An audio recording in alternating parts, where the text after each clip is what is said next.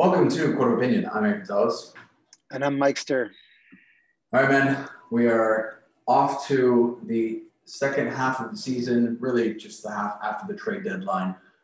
Want to talk about some of those new additions as well as some new signings, some people getting extensions as well as some 10-day contracts.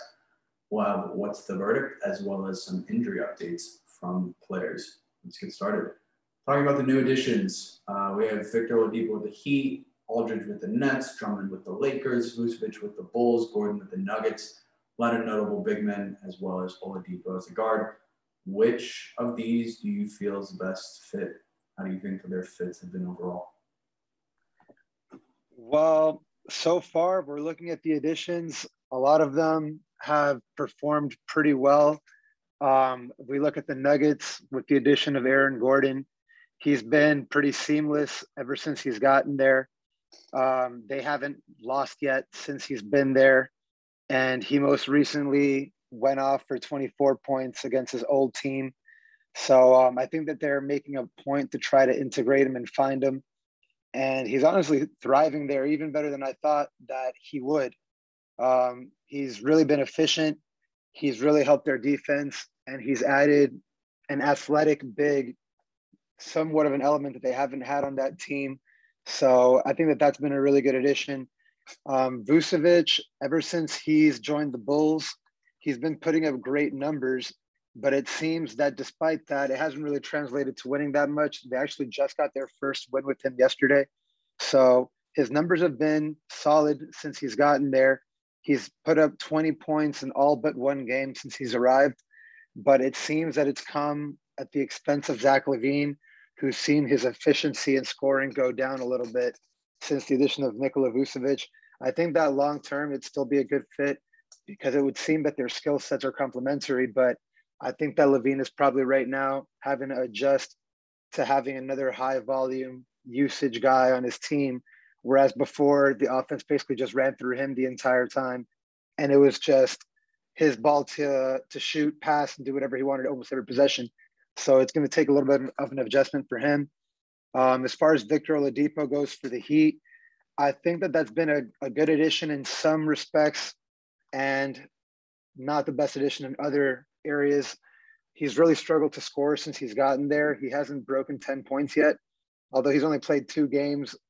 You do expect that his comfort level will go up. The Heat, again, didn't need him to be the same all-star level scorer that he was when he was in Indiana. They just need him to be an above-average scorer who's going to score in his spots when he has an open shot, be able to do pick and roll with Bam, get into the paint, kick and spray. They don't need him to take on the entire offensive load. They just need him to be better than what he's been so far in offense. As far as defense, though, that has been really scary to see what the Heat's defensive lineup has looked like ever since he's gotten there. He's getting close to 2 steals per game since he's arrived, and his defense has been pretty locked down in the perimeter. And that's something that the Heat have been missing for a while is an on-ball defender that can lock down in the perimeter besides Jimmy, because you know that Bam, a lot of the times, he's going to have to guard the opposing big. So Jimmy's only going to be able to guard one other perimeter player. You need somebody who's going to be able to guard that quick point guard, speedy type player on the other team. Before, the Heat didn't really have that. They hoped that Avery Bradley would be that guy. It didn't work out. So Victor Oladipo has really come in and bolstered their defense. And at this point, if they can get all their guys healthy and can get just above average production out of Victor Oladipo, they might have one of the deepest teams in the East when you're looking at their 2 deep. So very nice addition for them. Evan Fournier has been underwhelming. His first game for the Celtics went 0 for 10, didn't score at all. Hasn't had really much of an impact since then. The Celtics are still sitting at 8th in the bottom of the East. So as far as the trades go, I'd say probably Oladipo and Aaron Gordon are having the best transition, if not just because their teams haven't lost at all since they've joined. So it seems to be working for them. What do you think? Yeah, I think Aaron Gordon was the most seamless fit of all of them. I think we talked about this 2 episodes ago. Vucevic and Aaron Gordon both needed a change of scenery, as well as Evan Fournier. Obviously, Fournier hasn't been amazing the entire time. However, yesterday, I think he was 11 for 11, so he did have a bounce back game. But for all of those guys, you figured that while they were, as a team, performing abysmally on the Magic, as individual parts on different teams, they do better. And all three of those guys are showing that they are going to be doing better on their respective teams. I think Jokic is a great passer, so he's going to find Gordon when Gordon's going down the lane. I think it's going to open up Gordon's game even more. Jamal Murray also spaces the floor, so it allows Gordon to either drive or he's shooting the three. So I think overall for Gordon, it is probably the best fit of all of them. You think that Will Barton probably next year is on his way out as well. So I think it's going to open up more opportunities for both Michael Porter Jr. and Aaron Gordon as well next year. So I think Gordon, seamless fit in Denver, seems to be really enjoying himself. Awesome fit there. And I agree with you on Oladipo. We'll talk about it a little bit later, but Oladipo has still been struggling with that leg injury. And so I think that's limited his offensive prowess that we saw in his earlier Indiana days. But I think with Oladipo, as long as he continues to be a lockdown defender, the Heat do have scores, and his presence on the floor will allow those scores to continue to put up numbers in high volume. And if he can slowly ease his way into it, I'm sure that Spoelstra is also going to be finding ways for him to contribute offensively. And he's been making some pretty sweet passes as well, and some, I think, pass to an assist, which aren't counted. So you don't really see those on the stat sheet in terms of impact on the game. So I agree that I think that those two have had great success early on. The piece that is TBD is Drummond with the Lakers. TBD for several reasons. He injured his toe immediately when he got there. Then obviously LeBron James and Anthony Davis were both out. The key piece with the Lakers, though, is it seems like his signing really irked Marc Gasol, which I found comical because Marc Gasol has been regressing the last several years, and this year has not been that impactful overall. He's been impactful in the minutes that he's been on, but overall, they're going away from him for a reason. So he's talking about how he expected to come here and start and how he expected to be, a key contributor on this team. His player efficiency rating is crap at 11.1. His points per game is under 5 points per game. So he's not really a big contributor on this team. Montrezl Harrell has been doing well. Obviously a slight regression from last year, which was expected, but still doing okay.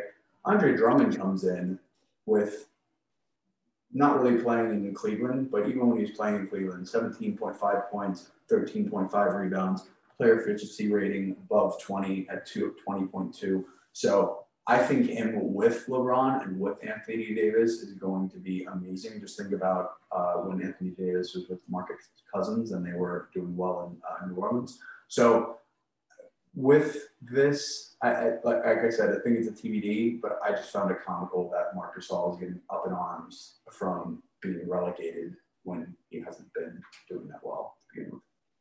Yeah, talking about this edition, I mean, I think that it makes sense for the Lakers to go out and get Drummond right now, just because right now signing him has no real long-term implication, and they really do need it. They've been hurt. They've been hit by injuries to their front court with LeBron and Davis going down for an extended period of time.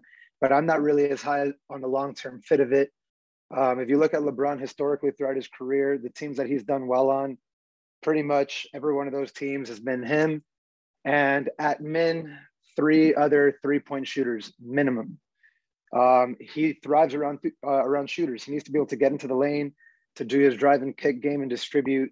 That's one of his best attributes. And I think that having Drummond in there, who is a non-spacer, alongside Anthony Davis, who has range out to 3 occasionally, but isn't consistent, along with LeBron in there, doesn't make for the most ideal spacing. Would probably be, if they went with that as their starting lineup going forward for the future, would probably be the team that has had the worst spacing that he's played on in recent memory, for the most part. So I really don't know how it's going to work long term. I think it's just the kind of thing where they need an emergency stopgap right now. Not really loving the fit super long term. And then the other addition, LaMarcus Aldridge, can't forget about him. He's done just about what I expected he would do. He's giving you about the same production that he did in San Antonio. The guy is playing like a veteran who is at the end of his career, honestly. I didn't really think that he was going to make a massive impact. I thought that he could help as a rotational piece. But if you're counting on this guy to give you anything more than just average level starter production, then you're probably asking too much. Luckily for LaMarcus, that's exactly what the Nets are asking for. They don't need him to be anything special. But other than that, there really hasn't been much to say about his debut. He's put up 11 points, average rebounding numbers with 9 one game, 3 another. So overall, nothing too crazy. I don't think it changes the complexion of the ceiling or the floor of their team, especially when they have Blake Griffin, who's basically more of the same. Yeah, I agree. Well, moving on to changing complexions of a team, Embiid is returning to go against Karl-Anthony Towns, which they're definitely not fans of one another. So do you think Embiid can regain his form quickly? And do you think if he stays healthy for the rest of the year, he has a shot to win MVP missing all those games? I think that he definitely has a chance to regain his MVP form and still make a case at winning the title by the end of it. He already put up 24 points on his return. And I think that he's really not going to take too long to get acclimated and return to what we were seeing before. And he really didn't miss that much time if you think about it. There's still plenty of games left for him to reassert himself. The 76ers are still at the top of the standings. So there hasn't really been a drop-off in terms of their team's production. I think that he's going to come in. He's probably going to take about a week to return back to what we were seeing, like a week or two. And I fully expect for him to be in the conversation when it's all said and done. I think he'll be in the conversation. I do not think that if I've been a fan of Jokic all season in terms of him winning the MVP, and I just don't see how they give it to a guy who has around the same stats, but has been out significantly more games. And Jokic is leading the league still in player efficiency rating. That's usually the key indicator of whether somebody's going to win MVP or not. So although Embiid is up there, given how many games he's missed, I just don't see him winning. But I think he will return to form. And I think we'll need it because clearly Doc Rivers said that he doesn't care about whether or not his players actually score in the case of Ben Simmons. Yeah, it'll be really interesting to see how it ends up. I don't think that he's going to end up winning it in the end, but he's definitely going to have a strong case, even though his numbers are similar to Jokic, as you pointed out. The thing is, there's always that narrative with team success. I don't see a situation where the Nuggets finish top 3 in the West. I just really don't see it happening unless they go on a tear to close out the season. I guess it's possible, but it's probably more likely that the 76ers finish with a higher seeding than the Nuggets do. So that's going to be the one thing really working in Embiid's favor. And we can't really forget about James Harden in the conversation for all of this. He self-proclaimed himself the MVP, but he actually does have a good point. He really has been a major difference in the success of his team. But interesting about the matchup with Cat and Embiid on the return, that was a really intense matchup. If you saw it, they got really physical, throwing really hard fouls at one another, and they were just going at each other back and forth. That was a really nice old school matchup to see. You don't really see NBA battles between big men anymore in a really perimeter-oriented league. But honestly, I'm of the opinion, after seeing last night, I know that Embiid obviously is coming back from injury. Towns obviously outplayed him. He put up 39 points, 14 rebounds, and 5 assists, even though they did wind up losing. But what do you think out of these two guys, all things being equal, if you were going to start a franchise with one of those two, who would you pick? Because I'm honestly of the opinion that Towns is more talented. He just has had the worst situation and probably doesn't have as good of a work ethic. But as a pure talent, I think Towns probably got the higher ceiling. So I'll bring a story from my personal life and then analogize it to Carl Anthony Towns. When I was playing football as a freshman in high school, I had a former player come and talk to our team. And he said that when he started playing football, people would call him cupcake or sponge or anything that was just like this absorbent, soft material. And as he got older and played more, he started to harden up. And so I think eventually people started calling him like stale cake or something to that effect because he had hardened up finally. And if what we saw last night was Carl Anthony Towns becoming a stale cake, then yes, I want to build my franchise around him. But he's been so soft and such a cupcake for the last 5-6 years, however long he's been in the league, that it's not somebody who I'd want to start a franchise around versus Joel Embiid, who is just a great marketing talent in and of himself, but also one of the top 10 players in the league and could be the best player on the court in any given night. So I think Carl Anthony Towns needs to be more consistent with how he was last night overall for me to say I would go with him, but Joel Embiid takes the cake for me right now. The right cake. Yeah, I see what you're saying, but you can't forget, man. You can't forget Carl Anthony Towns is only 25. He is younger than Embiid, and it is still possible that if he can escape Minnesota and maybe go to a winning situation, somebody out there might be able to save his career and make that stale cake into more of a rock and a foundation for some team. And hopefully he can achieve the potential that he has, because he really would be potentially a top 5 player in the league if he could ever harness his full potential. I agree. Well, talking about another guy in the league who is out again, Gordon Hayward is missing 4 weeks due to a foot sprain. What do you think this does for the Hornets? Honestly, I think that Gordon Hayward has like an undiagnosed condition or something where his bones must be made of glass or I don't know what, because it seems anytime that I see a headline about Gordon Hayward, it's never because of how many points or something that he did performance-wise. It's always Gordon Hayward out 4 weeks. Gordon Hayward sprains this. Gordon Hayward fractured that. This guy, I think he's got more injuries than accolades. But honestly, it came at the worst time for the Hornets, because right now they're a team that has honestly been overperforming this year and is fighting for playoff seeding. And for a team like the Hornets, playoff seeding really matters for them because, let's be real, talent-wise, they're outperforming the talent on their team. They're probably not going to be able to match up with teams at the top of the East in early rounds of the playoffs. It would be to their benefit to get a higher seed, like the 4th seed, and maybe try to avoid some of those tougher matchups. And they had put themselves in a position to do that for the most part.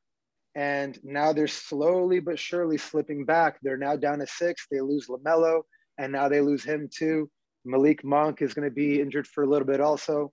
So it's just coming at the worst time for them, as other teams in the East seem to be finding their footing. The Hawks are streaking and are stronger again. The Heat, who are hot and cold, are hot again.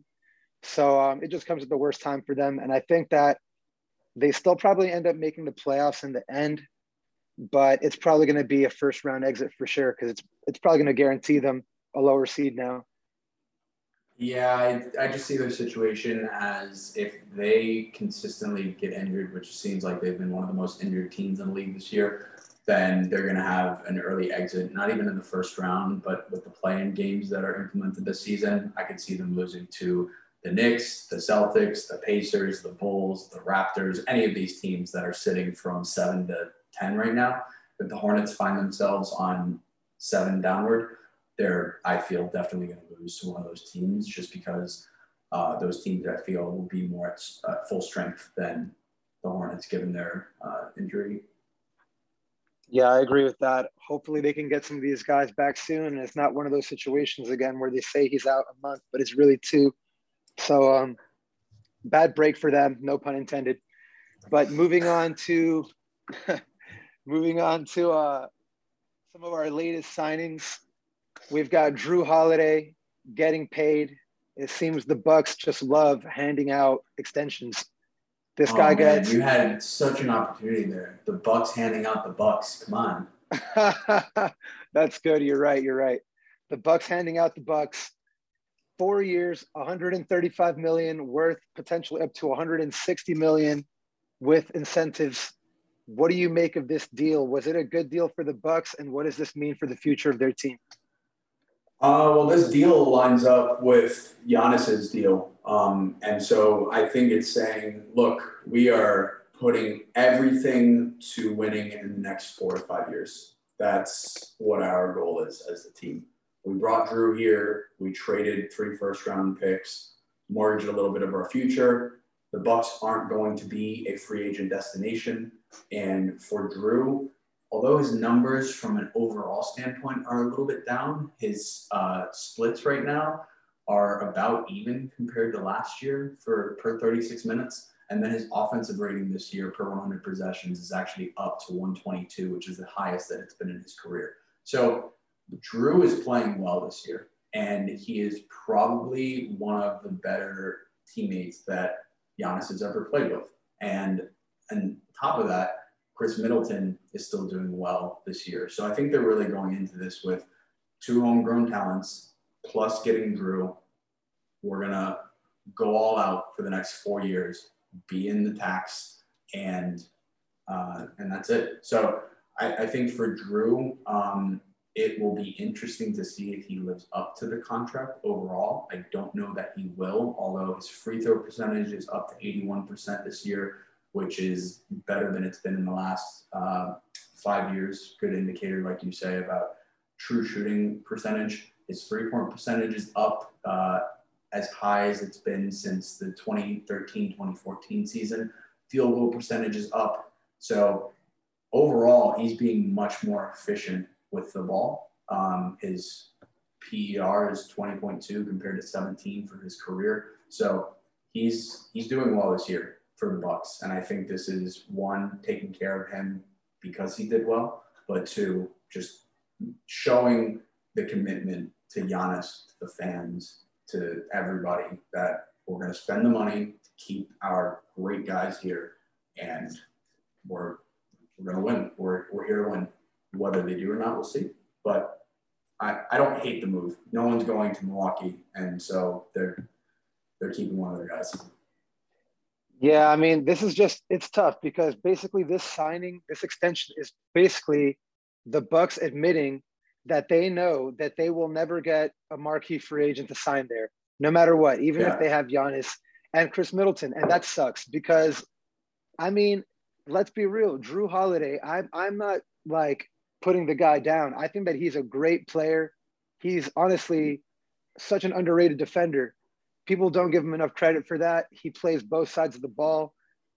He's got no real weaknesses. It's not like he's bad at anything or has any glaring deficiency. But I think that this is still a bad deal because I don't think that he's worth 135 to 160 million when you're telling me that, yes, his percentages are up and they're good. But granted, we're still talking about who's putting up 17 points a game, 4.6 rebounds, and 5.4 assists. Is that worth 135 million to 160 million? I really don't think so. And if it was going to be worth that, it would only be on the premise that you're giving that kind of money to a younger player whose production is likely to increase over the lifespan of that contract. And that's not going to be the case here. Like, Drew Holiday is 30 years old. We can reasonably assume, based on what we've seen for most players, that the rest of this contract, it's not going to be him going up.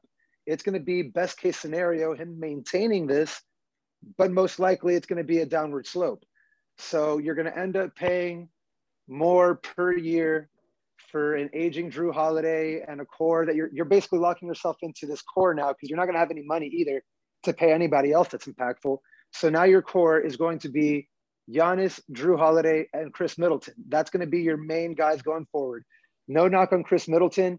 He's really great too, but he is more of like your third best player if you really want to win than your second best player if you really want to win, because I see a lot of teams out there who have a better second best player than Chris Middleton. And I see a lot of teams out there who have a better third best player than Drew Holiday.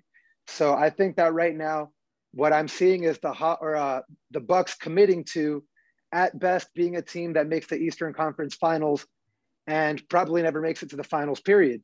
Because the way that other teams are constructed right now around them, they're put in position with better cores than the Bucks are for the next couple of years.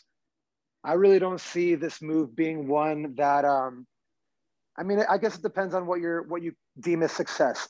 If you consider like the goal as just being a playoff team that consistently makes it into the second round or third round, then yeah, that is a successful signing.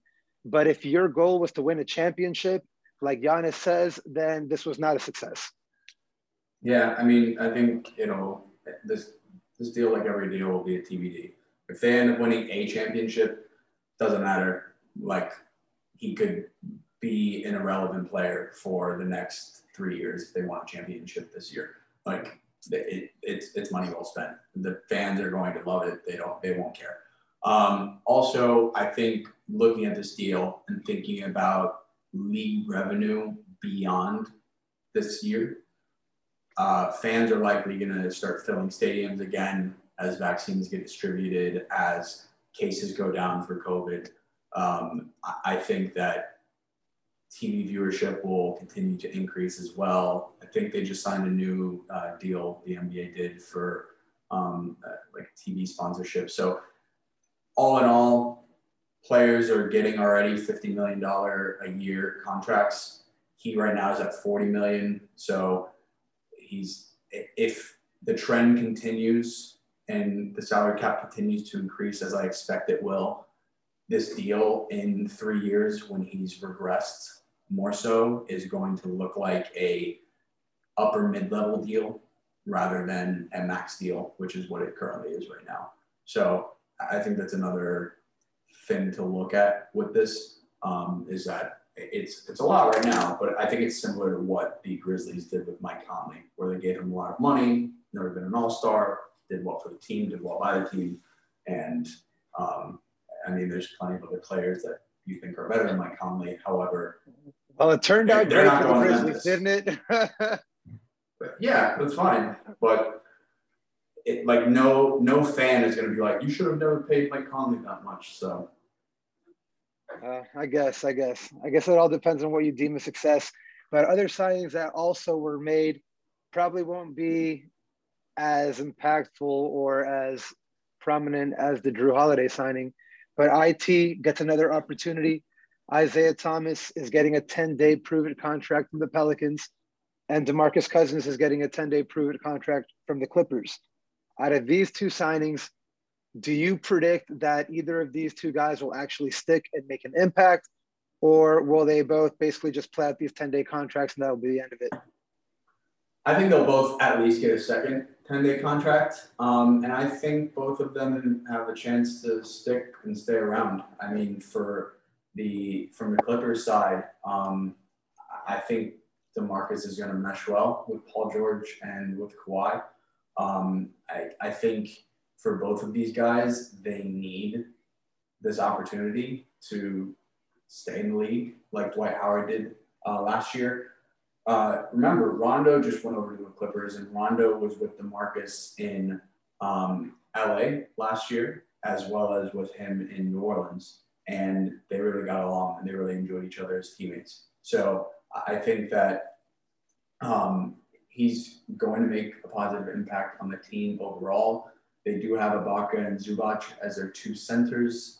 He can definitely get some minutes there from one or both of them. So I think that I think he'll make a bigger impact than Isaiah to start. But for the Pelicans, it's not really a risky signing. They're down in the standings right now. They're sitting in the 11th spot at 22 and 27. They did win yesterday. But for the Pelicans, Lonzo's a good distributor. Lonzo was shooting the three as well. They get another guy who can be good on offense. Isaiah Thomas looked good when he played the U.S. exhibition games recently. So I think for both of them, I'm happy for both of them. We've been talking about it for the last 2 or 3 episodes that they hopefully will, but should get contracts as well, at least to try out for teams. But if either of them don't finish out the season on these teams, I think it'll be very hard for them to be back in the league without either going overseas or just calling it quits. Yeah, I can definitely see what you're saying about that. For me personally, I can see DeMarcus Cousins actually staying on that team and making somewhat of an impact. I don't think he's going to return to all-star form or anything like that, but we have reason to believe that DeMarcus can at least put up reasonable production. He did play this year for the Rockets earlier in the year, and he had some games where he scored over double figures and got over 5 rebounds per appearance. So it's really not that big of a stretch to see him being able to put up some sort of production. Isaiah Thomas, on the other hand, is trying out for a team that is coached by that is coached by Stan Van Gundy, who is somebody that is very, very stingy on defense and has been preaching defense ever since he got in the league. And honestly, it's one of the biggest problems with this team right now. If they were better on defense, they probably would be in the playoff race because their offense isn't bad. And I think that Isaiah Thomas's biggest weakness his whole career has been that. So I don't expect him to all of a sudden be an average or contributing defender at this point in his career, given the injuries that he's had. And, with the hip injury, what it does with your lateral mobility and lateral quickness, obviously those are essential things to playing defense. So I think that they just kick the tires on him just to see, but ultimately I think he gets let go. We'll see. I mean, but the thing with him is if he comes in, and I'm not saying he's coming and play lockdown defense, but if he does come in and scores 10 points a game on 50% shooting from the field and shows that he still has some moves, obviously he's a little rusty having sat out, then maybe another team kicks the tires on him. But I don't think anybody's going to be looking at him as, all right, we are missing our one key cog on defense, and now we've got Isaiah Thomas in to fill that void. I think it's more for an offensive spark. I think he's going to fill what JJ Redick left. He was playing 18.6 minutes on that team, so I think with the amount of minutes that JJ was playing, if those start to shift over and make their way to IT, and he can make a bigger impact than JJ did, maybe he stays on the team. Who knows? Yeah, at the very least, he might provide a little bit more playmaking. So I hope that it ends up working out. I just don't see it happening. All right, man. So I'm going to ask you a couple of questions. Give us the verdict. Kevin Durant has been fined $50K by the NBA over his recently exposed Instagram DMs to Michael Rappaport. Is he guilty of any actual wrongdoing that would merit an NBA fine, given that they were private messages? And was the punishment appropriate? I think he's guilty of the fact that Kevin Durant is clearly outspoken and always has been known to basically not take crap from anybody. So you have to know that when you press enter on any device or when you record something like we do on Court of Opinion, that stuff's out there for the world to consume. Employers can see it, fans can see it, the public can see it. So he is guilty of sending some pretty explicit language that was very slanderous in many ways. However, Michael Rappaport's a snake. Michael Rappaport should have been fined $500,000 by the NBA. He should be banned from all Nets games for life. He should be banned by the NBA for at least 1 year. He should not be allowed to do conferences or junkets or interviews like he did today. I think it was on Skip Bayless and Shannon Sharp's show. He's coming out like he's the victim. He's like, people are now bullying me at the park and they're not wanting to play with my dog because, like, dude, you posted the pictures. How are you so, like, traumatized by the fact that people are mad at you?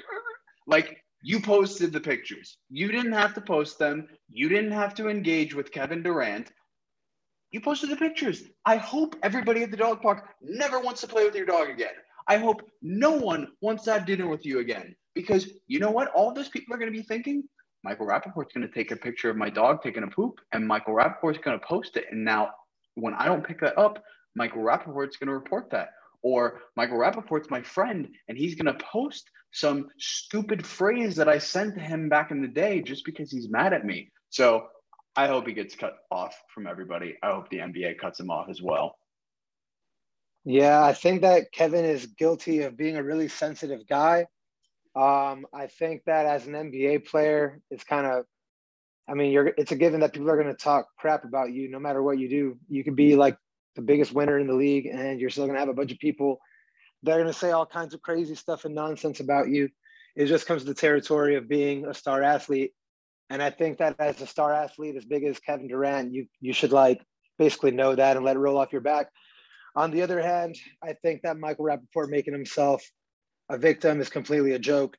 You don't go, like you said, airing out dirty laundry, making it public. I think anytime you make private stuff public, you're asking for trouble.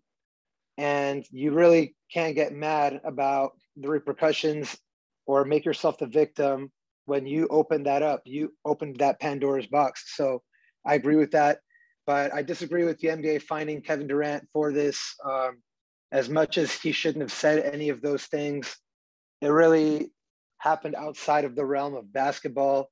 It's not like this guy was shouting it at a fan or at a game or in any way while he was representing the Nets or the NBA. These were like private messages between Kevin Durant, the private individual, and Michael Rappaport, the private individual. I don't think that the NBA should be able to have any kind of say with fines on the way that you choose to communicate your language in a private capacity.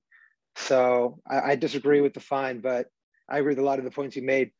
But on to the next one. I think that's why I'm saying fine Michael Rappaport 10 times that amount by the NBA. Ban him from the NBA. Yeah. Like if you're going to give Kevin Durant a fine, albeit $50K to Kevin Durant is like 50 cents to us. So I think if anything, the NBA is trying to just save face from the language that was in there and they just want to make sure they're not offending anybody just in case. Correct. Exactly. They're just like, hey, I know that this could have been, offensive to a lot of people. Just in case, let's just throw the coverall. We had to do something about this. Don't be mad at us. So, all right, we get what the NBA is trying to do. I just think that the NBA has no place in having a say in how you communicate as a private individual when you're not representing the NBA. So I think what you do in a private capacity, regardless of what that is, if it's not against the law, which as far as I know, it's not a crime. I'm sure we've all cussed somebody out and said some stuff that we regret. I don't think that the NBA should have any say in that. But on to the next one. LaMelo Ball has been recently spending his time off with adult film actress Tiana Trump, despite his father's warnings to stay away from social media and entertainment business types. It looks like he's going completely the opposite direction. Is LaMelo guilty of anything here, or is this just overblown? I think he's guilty of trying to have a good time. Like LaMelo is just living his best life right now. And happens to be dating an adult film actress. So I think LeVar, it's rich coming from him that his sons should stay out of the spotlight and should stay away from entertainment and social media types. Because if LeVar's message to his kids as well when he was younger or when they were younger was do as I say, not as I do, actions speak louder than words. Kids are going to follow whatever it is that you do. So if you bring your kids to Lithuania and Australia and make them the focal point of those areas, you talk all the smack that you do all over ESPN, all over whatever channel will give you airtime. You get a Facebook reality TV show. You're pretty much telling your kids at every point, you should get publicity. You should go after the biggest headline. You should go after the controversial things. And honestly, Lonzo has done the complete opposite. Lonzo has not been in the limelight. Lonzo has stayed quiet, stayed reserved to himself. LaMelo's kind of done the same from like a face value perspective, but I also think he was under LeVar more during LeVar's media craze. So I think LaMelo's innocent of like doing anything wrong, but guilty of just trying to live his best life and have a good time. Yeah, I agree. I mean, he's not really doing anything right now. He is injured, but I understand where LeVar's coming from. It is hypocritical coming from him because he is somebody that, like you said, pushed this idea of being in the Hollywood spotlight and being on entertainment shows and all this and trying to brand yourself. Now telling him, hey, stay away from the entertainment types is kind of hypocritical.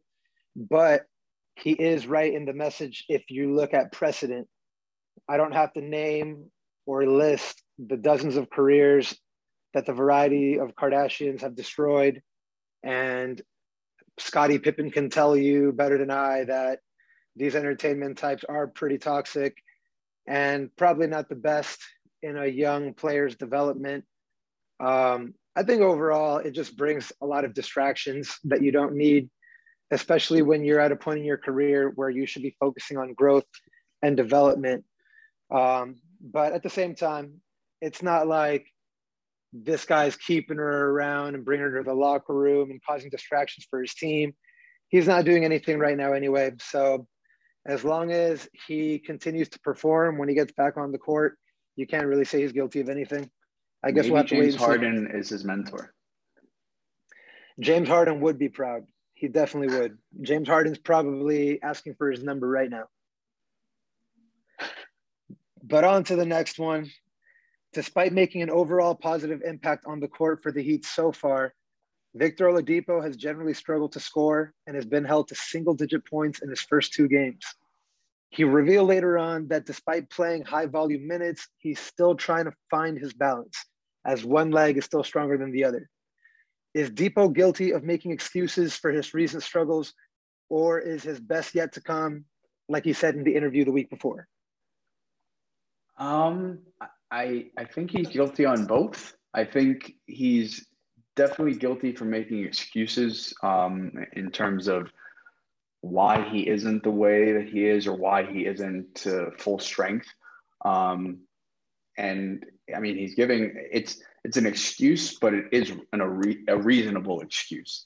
I also think that it's true that his best is yet to come at this moment. I think the Heat have a way with their organization, with the conditioning and with the training that they put their players through.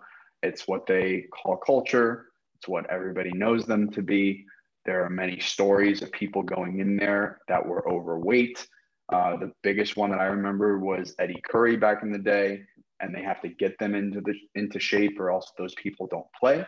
So I don't think Oladipo came terribly out of shape, but nobody comes in really in Heat shape from all the interviews that people have. Nobody comes in and is like, yeah, I'm ready to go for the Miami Heat. And so I think Oladipo will continue to make strides and improve his game alongside the new pieces there. He's already acclimated or at least bought in to the Heat culture overall. And I think if he ends up performing poorly, or at least not to where they thought he would this year, then I think next year he gets a prove-it deal. I think you and I were texting about this the other day. I think he gets a prove-it deal, a 1+1 team option on 14, 15 million each year to keep him around, allow him to continue to learn the playbook, get acclimated to the team, be acclimated to Heat culture over the course of an entire offseason, and then see what he does next year. And then if it's not working out, or at least not where they thought it would be, then they terminate that team option, sign him for a mid-level exception, or let him walk somewhere else. Yeah, I think that you're like completely right on everything that you said. I think that he is definitely like telling the truth about one leg being stronger than the other. He did have a ruptured quad. That is an injury that takes a really long time to heal.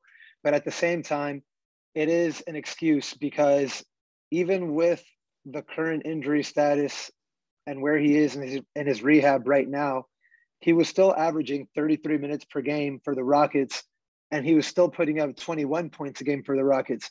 Even though it was inefficient, it was on 40% shooting, he was still putting up 21 points a game and averaging 33 minutes a game. So the drop off that he's had, it's huge. The field goal percentage is down across the board, over 15% for both his field goal percentage and his 3-point percentage. So I think part of it is he just needs to settle in. I don't expect him to be shooting this bad for the rest of the time that he's with the Heat, because let's be real, like, you can't possibly do this badly. Like, if you were shooting this low percentage across the board, you'd never see playing time. So I definitely expect him to improve. As far as him saying that his best of his career is yet to come, I hope that's the case. I would love to see it. It would be really amazing to see a Heat team with a full strength Oladipo, because it'd probably be one of the deepest teams in the East if that actually happened. But what's lucky for him is they don't need him to be that guy. They just need him to be solid and to be, 75 to 80% of what that all-star level was. So if he can get back to that, I think it'll be a really successful pairing between both him and the Heat. So, but yeah, I agree. 1 year plus one at the end of the season, if he doesn't round into shape, they probably separate. And if it works out, he gets the extension. Well, I know you were asking me for some what's the verdict, but we have some breaking news that I would like to ask you. So, effective immediately, ESPN is parting ways with Paul Pierce. If you saw over the weekend, Paul Pierce was posting some lewd videos of him playing poker with strippers in the background, providing massages as well as dancing for the camera. ESPN is owned by Disney, so it is expected that that is likely the reason. Is Paul Pierce guilty of wanting to get fired for being too truthful? Yeah, that honestly, I feel like he must have had an accident. I feel like he must have not meant to put that on live. Like, that can't be. How could he possibly post that? Like, there's clearly strippers in the background. He's smoking a cigar. I mean, the guy, what did he think people were going to think he was doing? And from what I'm hearing, it was on his kid's birthday. I mean, the guy has just no regard. The guy just did not care. And I feel like he cost himself that job and he really deserved to lose it. Honestly, I didn't really like his analysis anyway. I thought his analysis was always crazy regardless. And I think that he basically was just riding off the coattails of that one successful season we had with the Celtics when he won the championship. But honestly, I'm not really sad to see him go. And I think that he's definitely guilty of being an idiot. How do you post that live? Yeah, I think Paul Pierce's defining moment as an ESPN analyst will forever be when he tried to roast Dwayne Wade, and Jalen Rose with Michelle Beadle sat there and told Paul Pierce all of the different accolades that Dwayne Wade had over him, that he made all NBA more times, that he made all NBA first team more times, that he was an NBA champion more times, that he was a scoring champion, and Paul Pierce was not. And he just listed one by one every single thing that Dwayne Wade accomplished that Paul Pierce never did. So Paul Pierce was definitely always a Heat hater, was definitely always a Wade hater. And I agree with you. I didn't think that he had very solid analysis or commentary overall.